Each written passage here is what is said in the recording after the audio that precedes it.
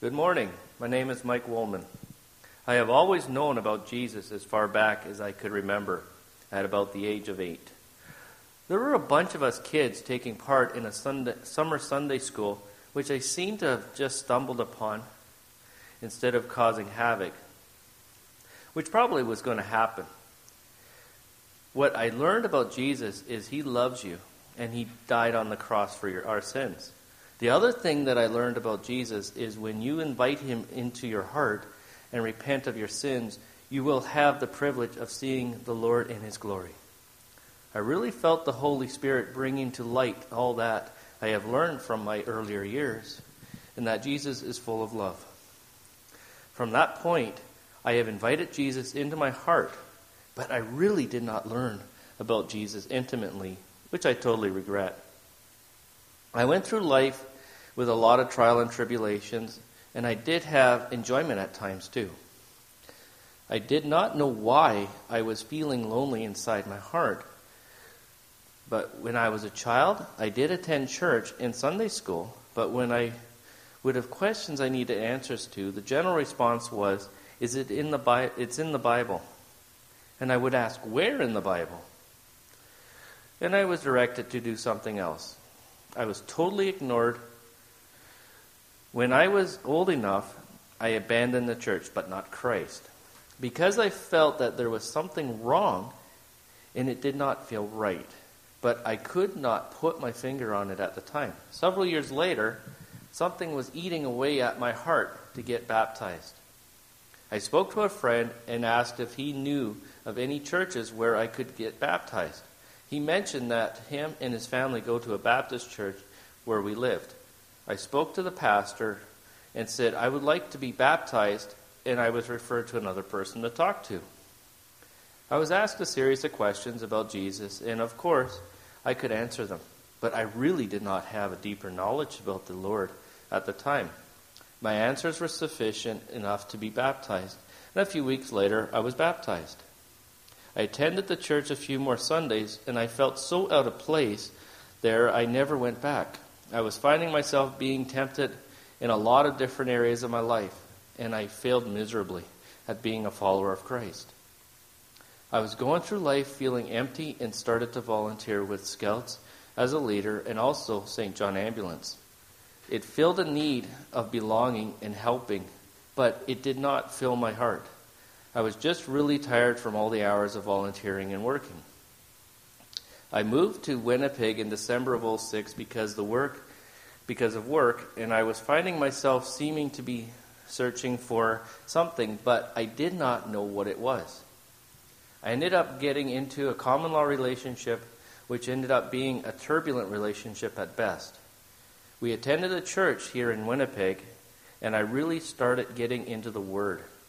I was asking questions with the senior pastor, and I started receiving answers. I was rebaptized at Grand Beach in August of 2008. I felt that after my first baptism, I went astray, and I wanted to reaffirm my faith in God, and hopefully getting closer each and every day. I have a much greater understanding of what the Lord is and what he wants us to do. I continue to be in this unhealthy relationship as time went on. It was tearing me down to the core, and I was bound to make it work, which at the end it failed. I started attending White Ridge Baptist Church in September 2011. When I walked into the building, I felt like it was home. Everybody there welcomed me with open arms, and they generally wanted to get to know who I am. The general amount of love that is at WRBC is so evident and powerful, I felt like I found my family. At this same time, I was starting to rebuild my life from the ground up after I left that doomed common law relationship. I was absorbing Pastor Terry's sermons, and I was really struggling to not sin. And I was finding that it was becoming a huge burden to follow Christ and to be true to him. One Sunday, Pastor Terry was preaching at the end of 2011, beginning of 2012. He said there in Romans 3:10, there is no one righteous, not even one. Whew, after I heard that verse, it was like taking the weight of the world off my shoulders. Ever since I started to attend and getting to know more people, I could not feel more at home. I was asked to join a life group.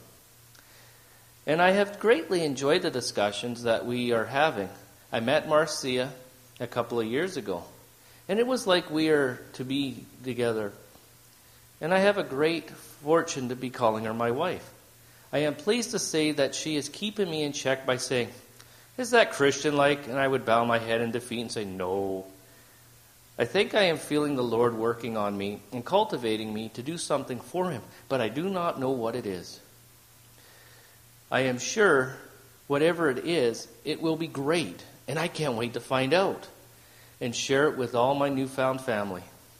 I would like to take this opportunity to share one of my favorite passages of Scripture, Romans 12, 9-21. Love must be sincere. Hate what is evil. Cling to what is good. Be devoted to one another in love. Honor one another above yourself. Never lacking in zeal, but keep your spiritual fervor, serving the Lord. Be joyful in hope, patient in affection, faithful in prayer. Share with the Lord's people who are in need. Practice hospitality. Bless those who persecute you. Bless and do not curse. Rejoice with those who rejoice. Mourn with those who mourn. Live in harmony with one another. Do not be proud, but be willing to associate with people in low position. Do not be conceited. Do not repay anyone evil for evil, but be careful to what is right in the eyes of everyone, if it is possible, as far as it depends on you. Live at peace with everyone. Do not take revenge, my dear friends, but leave room for God's wrath, for it is written, "It is mine to avenge. I will repay," says the Lord. On the contrary, if your enemy is hungry, feed him. If he is thirsty, give him something to drink. In doing this, you will heap burning coals on his head. Do not be overcome by evil, but overcome evil with good. I do try and live that way, and for the most part I do succeed. I also fall flat on my face, which would explain the headaches I get sometimes.